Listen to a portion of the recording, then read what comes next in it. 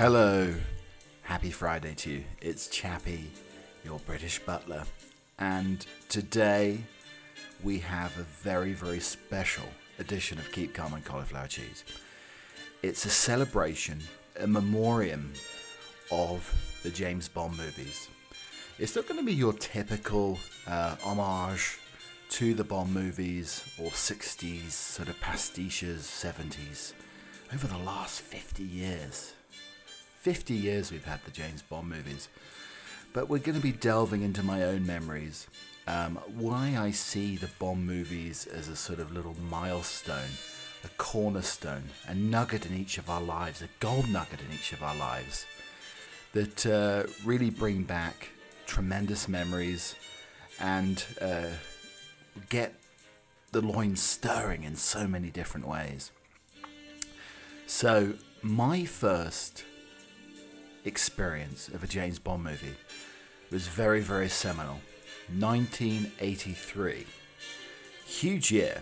I mean, we came very, very close to a nuclear war exchange with Russia and America. Look into that. That's a very interesting story. We'll have to talk about it another day. So right in the height of the Cold War, when Russia didn't have a leader for a while. Their leader was in hospital, he was sick, he was dying, and the military was in control. So it was quite an interesting time.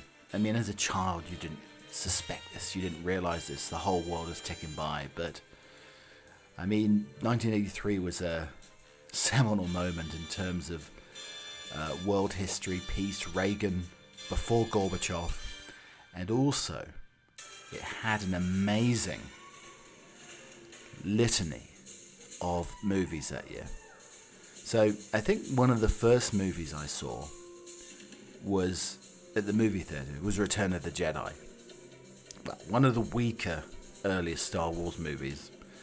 And again, people will probably try to decapitate me in that way. Also E.T., and I haven't seen E.T. since. I was very impressed with E.T. as a child, and I remember crying. But that wasn't the movie that really stirred my senses and sort of shaped my life in terms of my interests, my sense of humour to a degree. The sort of movies I would like 44 years later. That movie, believe it or not, and I don't think many people would admit to this, probably because of the title of the movie more than anything else, but the movie that really got me interested in cinema, spy capers, general nonsense, escapism, was Octopussy. Octopussy.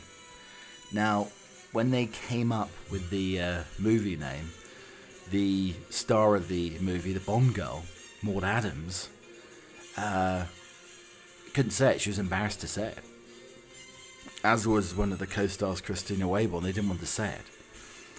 And the TV audiences in America, the movie theatre audience in America, were very unsure if that could be used as a title. Very suggestive.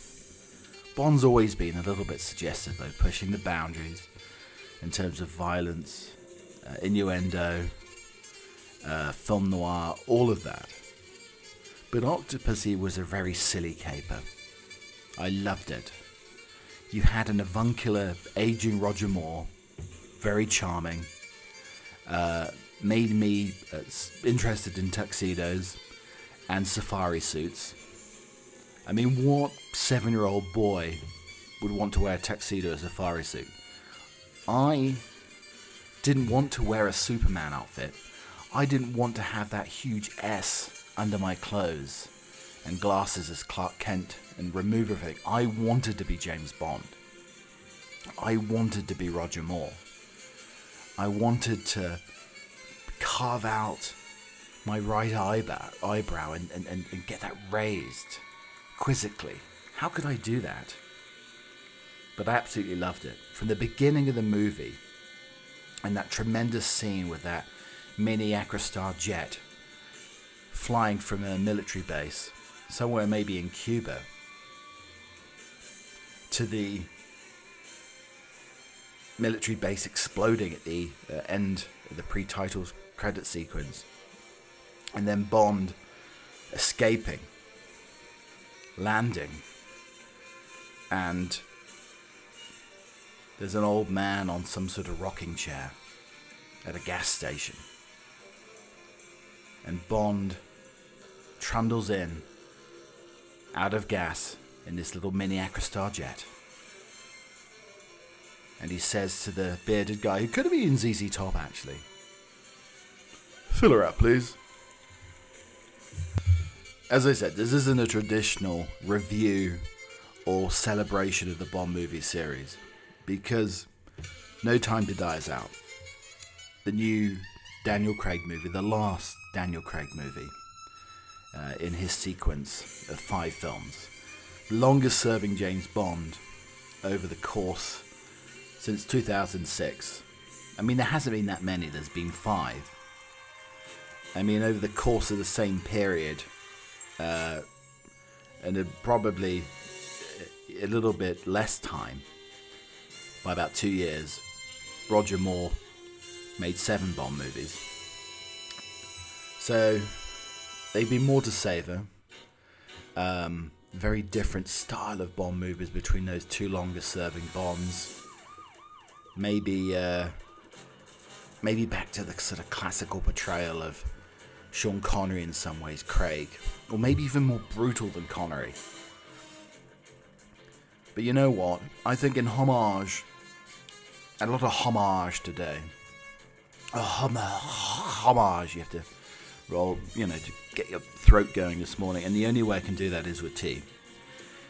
I have no shirt on today, and I do have a pair of very blue swimming trunks, but instead of coming out of the Caribbean Sea, I've come out of my closet, and folded some sweaters up and put them on the side here, ready to wear for today, and made myself a nice cuppa. So, in memoriam, in celebration of Daniel Craig's last movie, I am wearing the blue swimming trunks. Well, not so much of a 6-pack, more of a rather heavy keg, not containing anything. A heavy keg and a small nip of scotch. A little bit early for a vodka martini.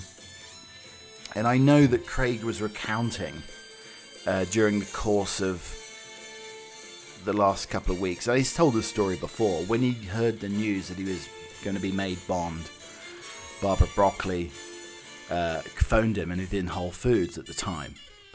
I mean, I do hope he wasn't getting like lentil soup or something. I hope he was like buying a nice, like, huge filet mignon or something like that. But he decided, once he got the news, he went to get some vermouth, some vodka, shaker, and the martini glass. And he went home and mixed himself some martinis, and then went to a bar and drunk another 3 or 4 martinis. Now, if he's had like 5 or 6 martinis, you know what? The lentil soup wouldn't have cut it. He would have needed a steak and mash to combat the hangover the next morning. But I've really liked Daniel Craig's incarnation as Bond. It's not quite my style, as I said at the top of the program, and controversially, my favourite Bond is indeed Roger Moore, and that may be because it was my first Bond, as I said, Octopussy. But I've enjoyed the Daniel Craig movies. I even did like Spectre. I really liked Spectre, actually. I preferred it to Quantum of Solace. But it's been iconic. I rewatched Casino Royale, and the cinematography on that movie and the acting. Eva Green was absolutely fabulous as Vesper. And Daniel Craig, although I don't think he looks like James Bond, he has that sort of brutalism about him that Ian Fleming wrote about. And the movies, as a sequence, and no other Bond movie is followed on from one to the next, to the next, to the next. I've rather liked that. That's been something that's been quite a special sort of breakaway from the norm when it comes to Bond. But I haven't seen No Time to Die yet, so there's no spoilers. I mean, I sort of have a guess of what may happen. But, reading that there's echoes of On Her Majesty's Secret Service playing through the Bond theme, through the movie,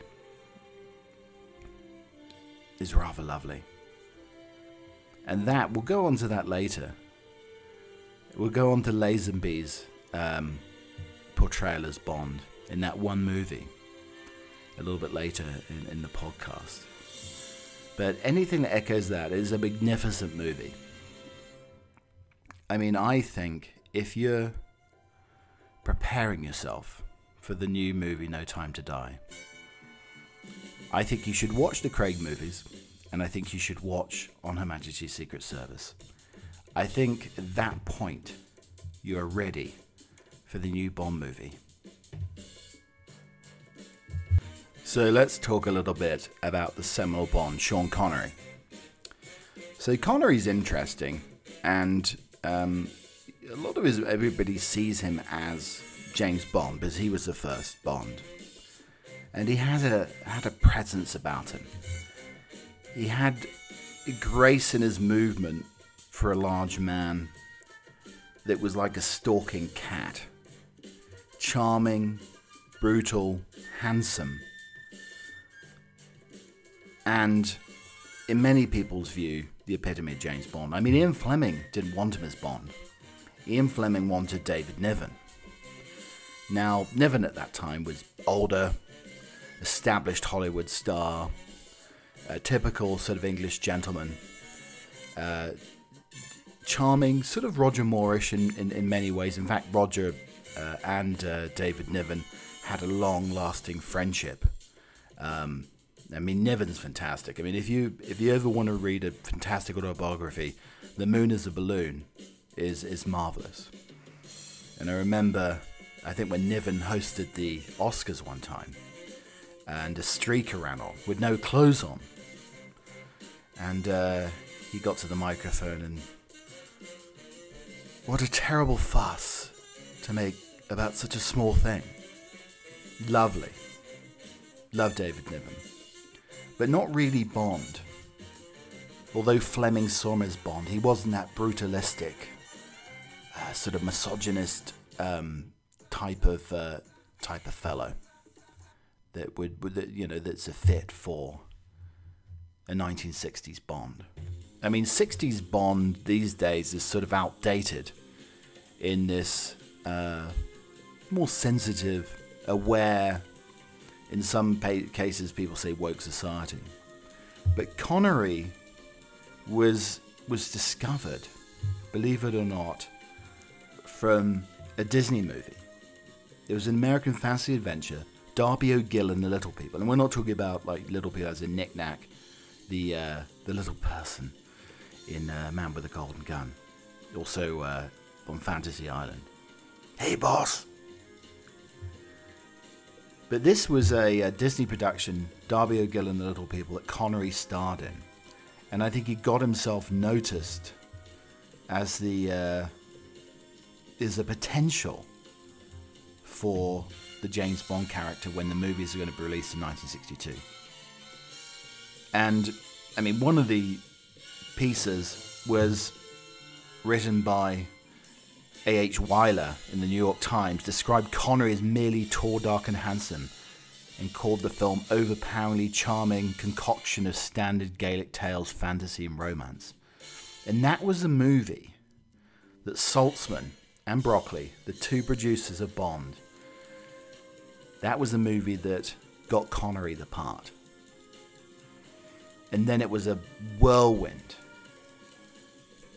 from the first movie, Dr. No. It's iconic. I mean, it's been recreated across the Austin Powers movies. To the marvellous Russia with Love with Robert Shaw in that train fight on the Orient Express. That you would, I mean, if you've seen it, it'll stick in your mind forever. One of the most magnificent fights on a iconic mode of transportation. And then Goldfinger, with all its flair, its pizzazz, its 60s attitude, was a wondrous introduction to James Bond. And I think for anybody who's sort of my age, sort of see the Bond movies out of sequence, but I thought Roger Moore was the first movie, because I didn't know that Connery was before, because I saw the Moore movies because they were coming out at the movie theatres. You know, and they used to VHS all of the other movies, you know, with old 1980s advertising in between. I remember one, I recorded Goldfinger, and the gentleman, I think it was on Anglia TV beforehand, had painted his hand gold and held up his finger. I remember that. I think the first time I saw Goldfinger on the television. But I mean, it was like the cinematography, the outfits, the beautiful ladies. I mean, even Sean Connery in that blue toweling. Now, who would get away? What man would get away with wearing blue toweling? A blue toweling sort of onesie. Well, it wasn't a onesie, it was a half-see. And he wore that over at the pool in Miami Beach when he was observing Goldfinger. Now, I mean, I do want to try maybe next summer. A little bit cold now, you know. Everything would freeze and shrink at this point if I had a baby blue toweling onesie on. But next year at the pool, I am going to try wearing the baby blue toweling onesie, and I don't think I'll get away with it. And it did have a belt round it that clipped. So, iconic fashions, and you had a brooding Connery over those early Bond movies, where he was fantastic. Thunderball in the Bahamas. I know I went to the Bahamas many years ago. I wanted to go to the British Colonial Hotel in Nassau because of Thunderball. I mean, you know, you had the sharks, you had the beautiful beaches, the Caribbean Sea, the Bahamian atmosphere. I mean, for a young man under 10, it was magical, mystique. And then You Only Live Twice, where Blofeld's underground lair in the volcano was absolutely superb. And based again, Austin Powers got it completely right. You had the sharks with the freaking laser beams. You had Blofeld with the scar. And I know the scarring and facial disfigurement has been a big news story over the last few days as well, rightly or wrongly. But Connery started looking bored in that movie. He started looking bored and had a rather odd hairpiece. And what I didn't know is that Connery had a hairpiece through nearly all of the Bond movies. But today we're celebrating Bond, and on the Spotify Musical Emporium Butler Edition we are having Bond music across the traditional themes, a bit of David Arnold's Shaken Not Stirred album as well, which is absolutely marvellous. But nothing in terms of soundtrack and music as stirring as the brass and Shirley Bassey and Goldfinger. Sean Connery in Japan in 1967, where the paparazzi, the fandom was going absolutely nuts. And Connery was getting bored of playing the role. He was worried about getting typecast at that point in 1967. And a rather sort of celebratory, memorable, but slightly hammy James Bond, You Only Live Twice, where Bond dressed up as a Japanese fellow. He had some sort of basic plastic surgery and a wig. Tried to make him look Japanese and failed miserably. I mean, you've got the hairiest man in the world having a bath bird never build nest in bare tree. I mean, that's one of my favourite lines. But he looked bored. He was sort of beginning to dial in the performance. Nothing like Diamonds Are Forever. But, I mean, it's a beautiful score. Wonderful movie. The volcano. Donald Pleasance was an excellent Blofeld. But you could tell that Connery's time was coming to an end. He wanted to do other movies. He didn't want to be known as James Bond forever. How do you replace Connery? And this is what the producers had to face in 1967, 68 as they were trying to convince him to stay. They were trying to persuade him, coerce Connery to stay on in the lead role. And he didn't want to. I mean, he wanted the money. But he was sick to the back teeth of the role. Always hated Bond. I don't think he did a Daniel Craig. It wasn't like he wanted to slash his wrists or anything like that. But he had enough of it. So what do the producers do? Who do they find? Who are they looking for? I mean, people screen tested. It was an incredibly difficult job trying to find a replacement to Connery. I mean, how can you replace Sean Connery? You can't. There's one man, though, a cocky, confident lad from Australia, George Lazenby. He had hardly any acting experience. He was a basic actor in television commercials, Fry's Chocolate in Australia. But he had the look. He had the confidence. He had the balls. He had the bravado. And I highly recommend on Hulu, across many channels, you've got Becoming Bond, which is a marvellous, marvellous documentary about Lazenby becoming Bond. Because basically, he had no acting experience. I mean, nor did really... I mean, Connery had a bit more than Lazenby. But I think he got a call from a friend of his and said, you need to audition for Bond. And Lazenby thought, I'm never going to become Bond. But he managed to go to Savile Row, get a suit cut like Connery. He went to Connery's barber and got a haircut like Sean Connery. And his friend somehow managed to get him an audition with Harry Saltzman, the producer, one of the producers, Broccoli and Saltzman. And Lazenby got into the audition, and I mean, Saltzman didn't really ask him any questions about his sort of curriculum vitae, his career. But he had a little bit of a strut about him. I mean, he didn't walk like Bond, but he had the confident strut of an Australian guy. An urchin. And, I mean, by the look of him, he sold Saltzman.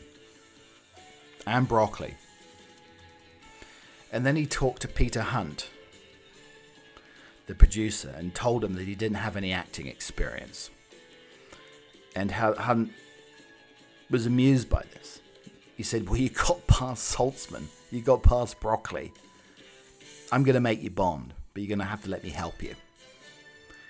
And this interloper, this Aussie larrikin, became James Bond in On Her Majesty's Secret Service. And in my mind, one of the most... It's one of the most iconic of all the Bond movies. And sticks in the mind. I mean, the cinematography. Diana Rigg, tremendous Bond girl. Telly Savalas, a sort of American gangster type of Blofeld. it was a wondrous movie. 1969 was a very important year in history. I mean, you'd had 68 with Luther King, Bobby Kennedy getting shot, the riots all across America. That sort of change in scope from the 1960s into the 1970s. And you had a new bristling Bond who nobody knew of in On Her Majesty's Secret Service. I mean, it stuck so closely to the Fleming novel. Like if you listen to an audio version or read the book itself, it's very, very similar. And I think that's what makes it special, because a lot of the other movies were manipulated by scriptwriters. But On Her Majesty's Secret Service has a purity to it. You got Blofeld trying to launch some sort of biological warfare across the whole of the world. Very poignant at the moment. And he was doing this through beautiful women who had allergies, who he had at his clinic. And he's using these women to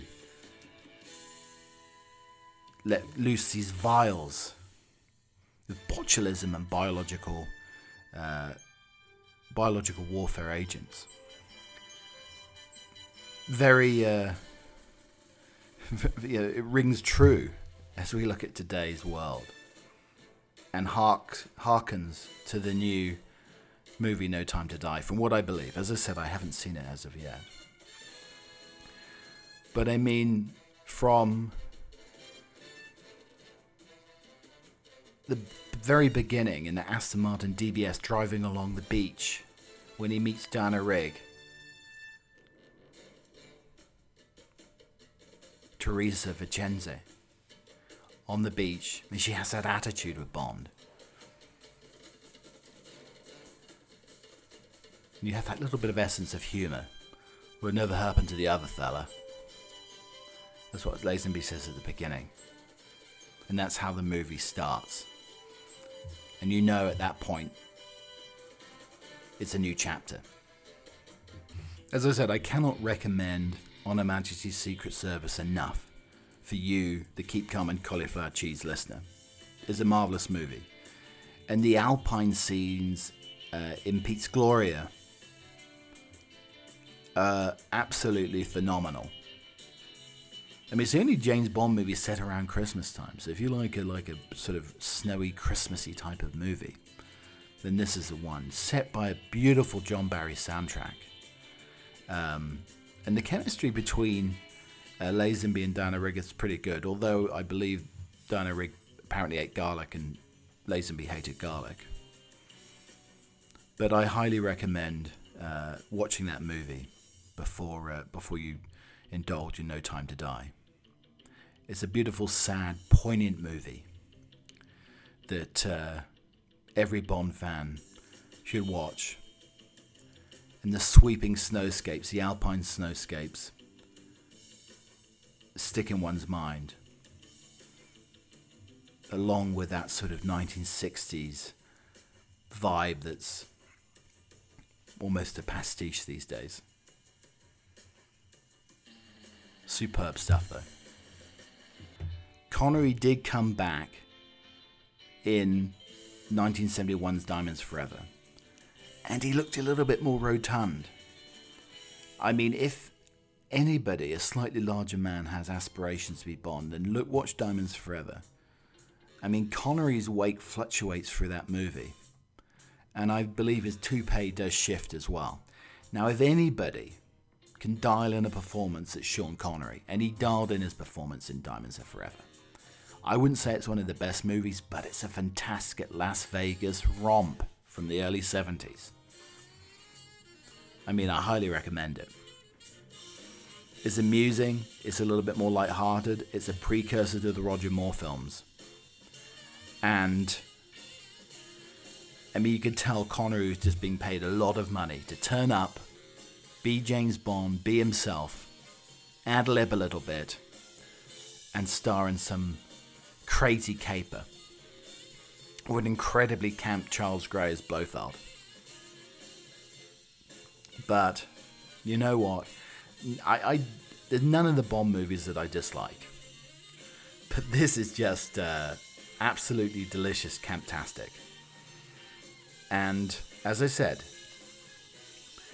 it was an introduction to my favourite debonair, charming, tongue-in-cheek Roger Moore that came up next.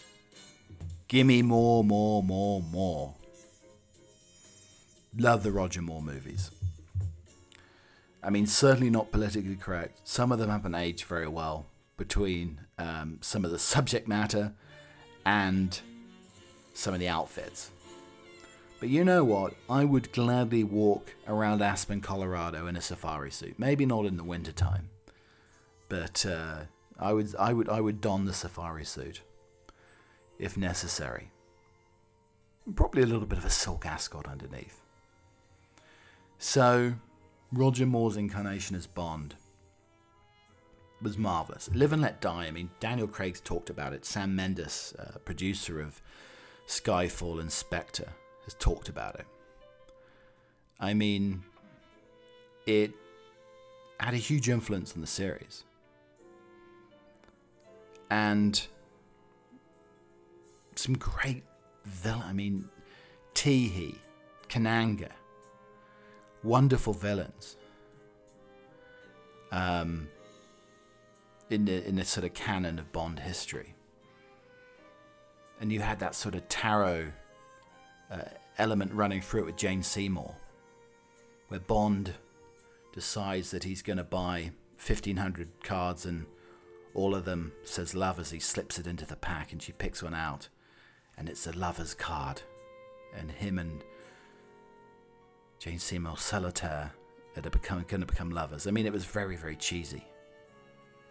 And then you had George Martin's soundtrack running through it. Tremendous, like the New Orleans funeral. That sort of jazz explosion of a typical Louisiana funeral where Bond goes to. And then the Caribbean scenes as well. And that, I mean, certainly got me into the black turtleneck.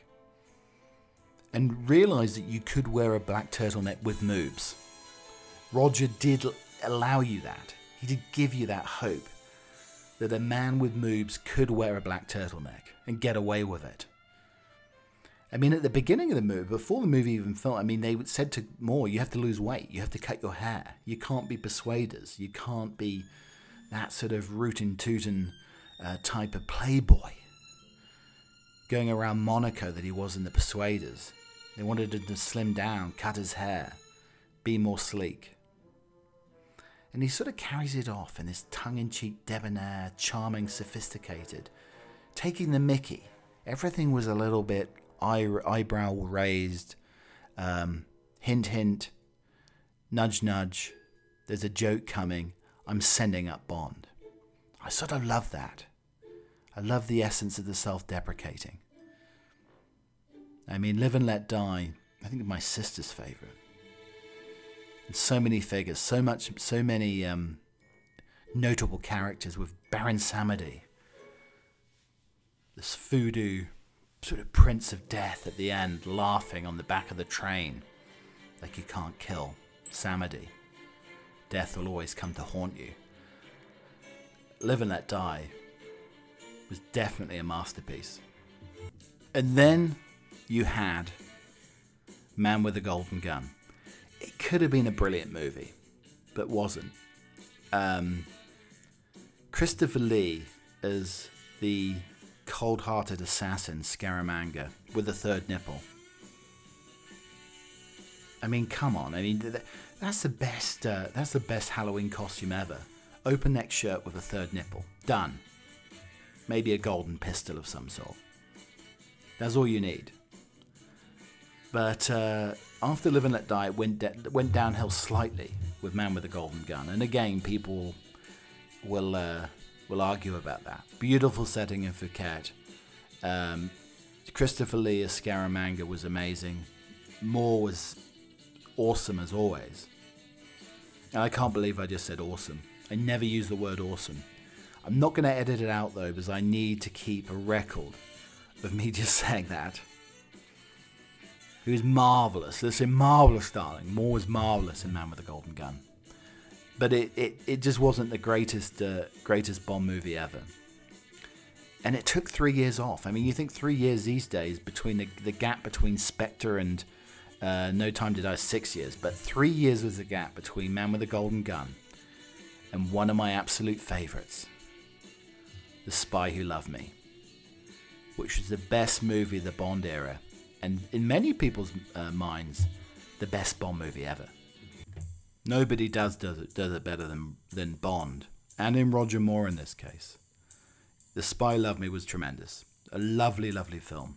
I mean, starting off with a ski chase and having the gumption to wear a banana yellow ski suit. I mean, he's in some alpine lodge. In the Altogether with some lovely lass.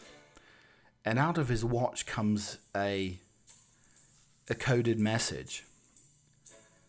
And it's like, remember the days when you used to stamp out your name on one of these little clicker items? One letter at a time. And then put your name and stick it on your shoes so you knew that the shoes belonged to Chappie. Well, this little clicker tape thing came out of Bond's watch, asking him to report back. And the lady said, "Oh my God, James, where are you going? I need you." So does England. And off he goes on the skis, in the banana suit, being chased to the greatest score. Bond 77 chase, as he trundles and tumbles down the ski slope and over the edge of the ravine, over the edge of the mountain. Is this the end of Bond? And then the Union Jack cascades from his back in the form of a parachute. And everybody cheers. The Spy Who Loved Me has made me fearful of elevators. Every time I go in an elevator, I manspread. Sounds awful, doesn't it? Boris Johnson does it when he sits down. He raises the legs up wide apart. And I do the same in an elevator because I have a tremendous fear of the elevator bottom opening up and me tumbling down a slide into a shark-infested waters below. Always in an elevator. Always have that fear. I worked in the Sears Tower in Chicago. 80 floors up, I had my legs wide apart just for the fear of, firstly, maybe doing the splits, but secondly, tumbling to my death in a shark-infested tank. That's what The Spy Who Loved Me did to it. And this was an absolute gem of a movie. Barbara Bach, who married to Ringo Starr from the Beatles, is a beautiful, confident addition to the whole Bond series as a Bond girl, as Major Massiver. You had the unfortunate Michael Billington, who screen tested as Bond, having another bit part and dying. You had the villain Stromberg. Wasn't the greatest villain, but then you had the superb, devious, menacing Jaws with the metal teeth. I mean, everybody thought he might be British with that type of, replacing a teeth with metal. He could have bad teeth. He could be British. No, he wasn't. He's American. And nearly 7 foot tall with the metal teeth. He was a wonderful henchman and antagonist for Bond. And I never forget, Roger Moore always trying to punch Jaws in the mouth and getting a ringing for his hands when he just punched somebody with a metal jaw. Bond 77, Spy Who Loved Me, one of my favourite additions. From the soundtrack to the scenery to, the sort of underwater submarine Stromberg's lair. He wanted the whole of civilization to be based underwater. It's a sort of a real sort of Cold War-y type of feeling to it. And Bond was back at that point. Bond was back in 77 Moore was now James Bond. And it had a marvellous feeling to it. As I said at the top of the show, Bond basically leaves nuggets through your life, milestones through your life. It's almost like a Hansel and Gretel type of feeling. You're putting breadcrumbs down of memories, times in your life where you've seen a Bond movie. Oh yeah, I remember that year. This was happening in my life. Because it's been going on for so long. Like 1983, I talked about Octopussy. Remembering where I was, remembering that summer, watching all those fantastic movies. And the Bond movies do that. Especially somebody, when you're brought up with a Bond, mine was Roger Moore, and you see some of the movies. You've got For Your Eyes Only, where, he came down to earth, versus Moonraker, which is a marvellous sort of space caper. You've got Star Wars, and then Bond goes into space with the shuttles in Moonraker. And I mean, the whole budget was pushed out for this movie. Jaws returns in a slightly more sort of slightly camper type of feel this time around in Moonraker. But you've got Paris chateaus in the California desert. You've got Bond in Rio. I mean, and I said this before in the podcast. I decided one day on a first date with my ex, I decided I'd wear like a cream linen suit with a brown shirt, chocolate brown shirt, and a chocolate brown pocket square, huge shoulder pads. And this is what I decided to wear on my first date, because this is what Roger Moore wore when he got off the Concorde in 1979's Moonraker, to some sort of beautiful Brazilian type of music, Bond arriving in Rio. Hugo Drax in Moonraker was trying to create the perfect race of beautiful people on a spaceship going to this space station, and then the world would be destroyed and only beautiful people would survive. That was the essence of Moonraker. You've got Bond wrestling with a python in the Amazonian rainforest. I mean, how long does a safari suit take to dry? Because, I mean, he wrestled with a python. I always wondered that, I wonder if, like, a safari suit would be better for a sweaty person because he'd dry out quicker. Just things that crossed Chappie's mind during this movie. But, I mean, Moonraker was, again, camptastic, Roger Moore, tongue-in-cheek, Bond in space, with pythons, with a guy with metal teeth who decides to turn good. I mean, what more can you ask for? For Your Eyes Only brought Bond back down to earth, with a more realistic type of Ian Fleming type of Bond, with Roger Moore, more serious. It's sort of a different essence to the other Moore films before. Set in Greece, Sardinia. You had Topol from Fiddler on the Roof was in the movie. He wasn't singing, but I mean he played a good antagonist. Julian Glover played the Bond villain. He also auditioned for James Bond as well. Believe it or not, so many people have auditioned to James Bond. I wonder, have you auditioned to be James Bond? Maybe you have. But it was a more sort of down to earth affair. And then you had somebody impersonating Margaret Thatcher at the end, which was quite interesting. Talking to a parrot. I mean, you're not on acid, people. You've got Margaret Thatcher talking to a parrot. And we're not talking about a cabinet or anything like this. She's actually talking to a parrot. And that was the end of For Your Eyes Only. And nobody knew at that point if Roger Moore was going to come back and take on the part of Bond one final time. Well, he did come back, and he was in, as I said, my favourite, Octopussy. And this was, I mean, Bond was dressed as a clown, basically taking apart a nuclear weapon at a circus.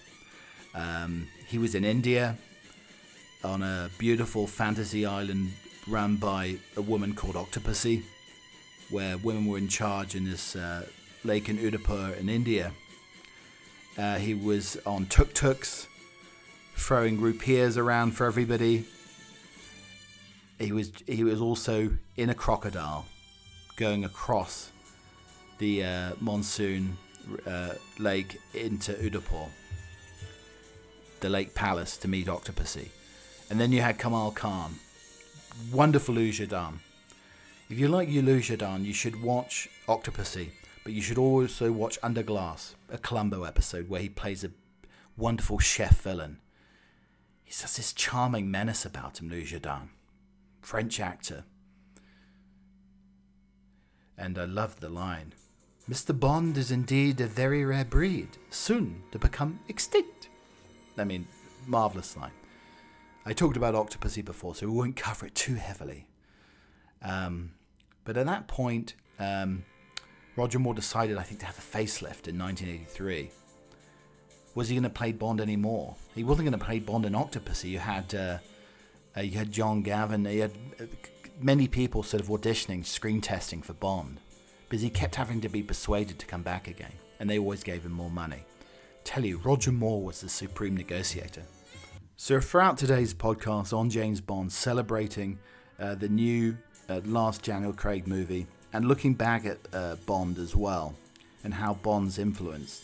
So, I mean, as always with this podcast, we sort of decide, well, how are we going to do this? You know, are we going to cover this in one episode? And, you know, you probably realise this. Most of Keep Calm and Cauliflower Cheese is off script. This has been completely off script. This is me talking about Bond from memory. I have a good memory. But from experience, from reading, I mean, I should be on Mastermind for James Bond. But this is completely off script, and you probably realise that. But we came to the last Roger Moore movie, and I remember at the time I wanted a Walther PPK gun, and you could buy it at toy stores, the James Bond gun from View to a Kill, and you had it with Bond was on the Eiffel Tower. And my parents bought me the Walther PPK replica gun with Roger Moore on the Eiffel Tower behind, and had a holster as well that I could put under my my faux sort of fake tuxedo dinner jacket. Absolutely lovely. But at that point, Roger Moore did look very old. I mean, he'd had the facelift, so his skin was pristine, very tightly pulled together there, Roger. But I mean, look at it now. I think Daniel Craig may look older than Roger Moore did in 1985 with View to a Kill. But it was an interesting movie. It was an amusing movie, as all the Roger Moore movies were. You had Grace Jones playing a marvelous villainess. You had Christopher Walken playing Zorin, who was basically put together in a Nazi lab, and they created an Aryan Bond villain. I mean, Walken's always tremendous in all the movies. You had the very lovely Tanya Roberts, who sadly died recently, who, I mean, I think is underrated as a Bond girl, definitely. And she had a sort of sultry presence that she first introduced in Charlie's Angels, and you saw in View to a Kill as well. I mean, it was again humorous, romp at times. Some of it was brutal. I mean, Roger Moore hated the machine gunning of Zorin to the people in the mine. That was sort of brutal for Roger Moore movies. And then it had the most brilliant of soundtracks with View to a Kill and the 80s wonder that were Duran Duran. So at this point in the podcast, we're going to close it for today. We're going to continue with our sort of almost like a Tolstoy War and Peace look at Bond.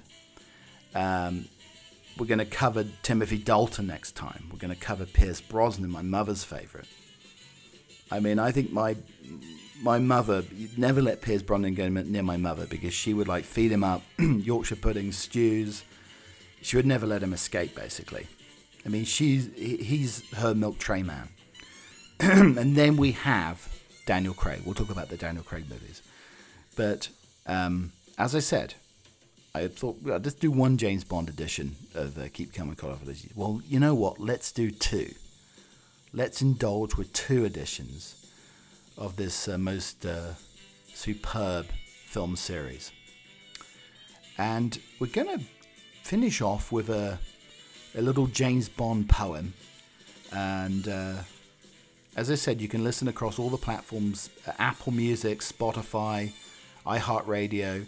We have a James Bond musical edition. There's some different mixes there. You've got a Blondie version of For Your Eyes Only. You've got some a version of All Time High with Pulp from the David Arnold collection.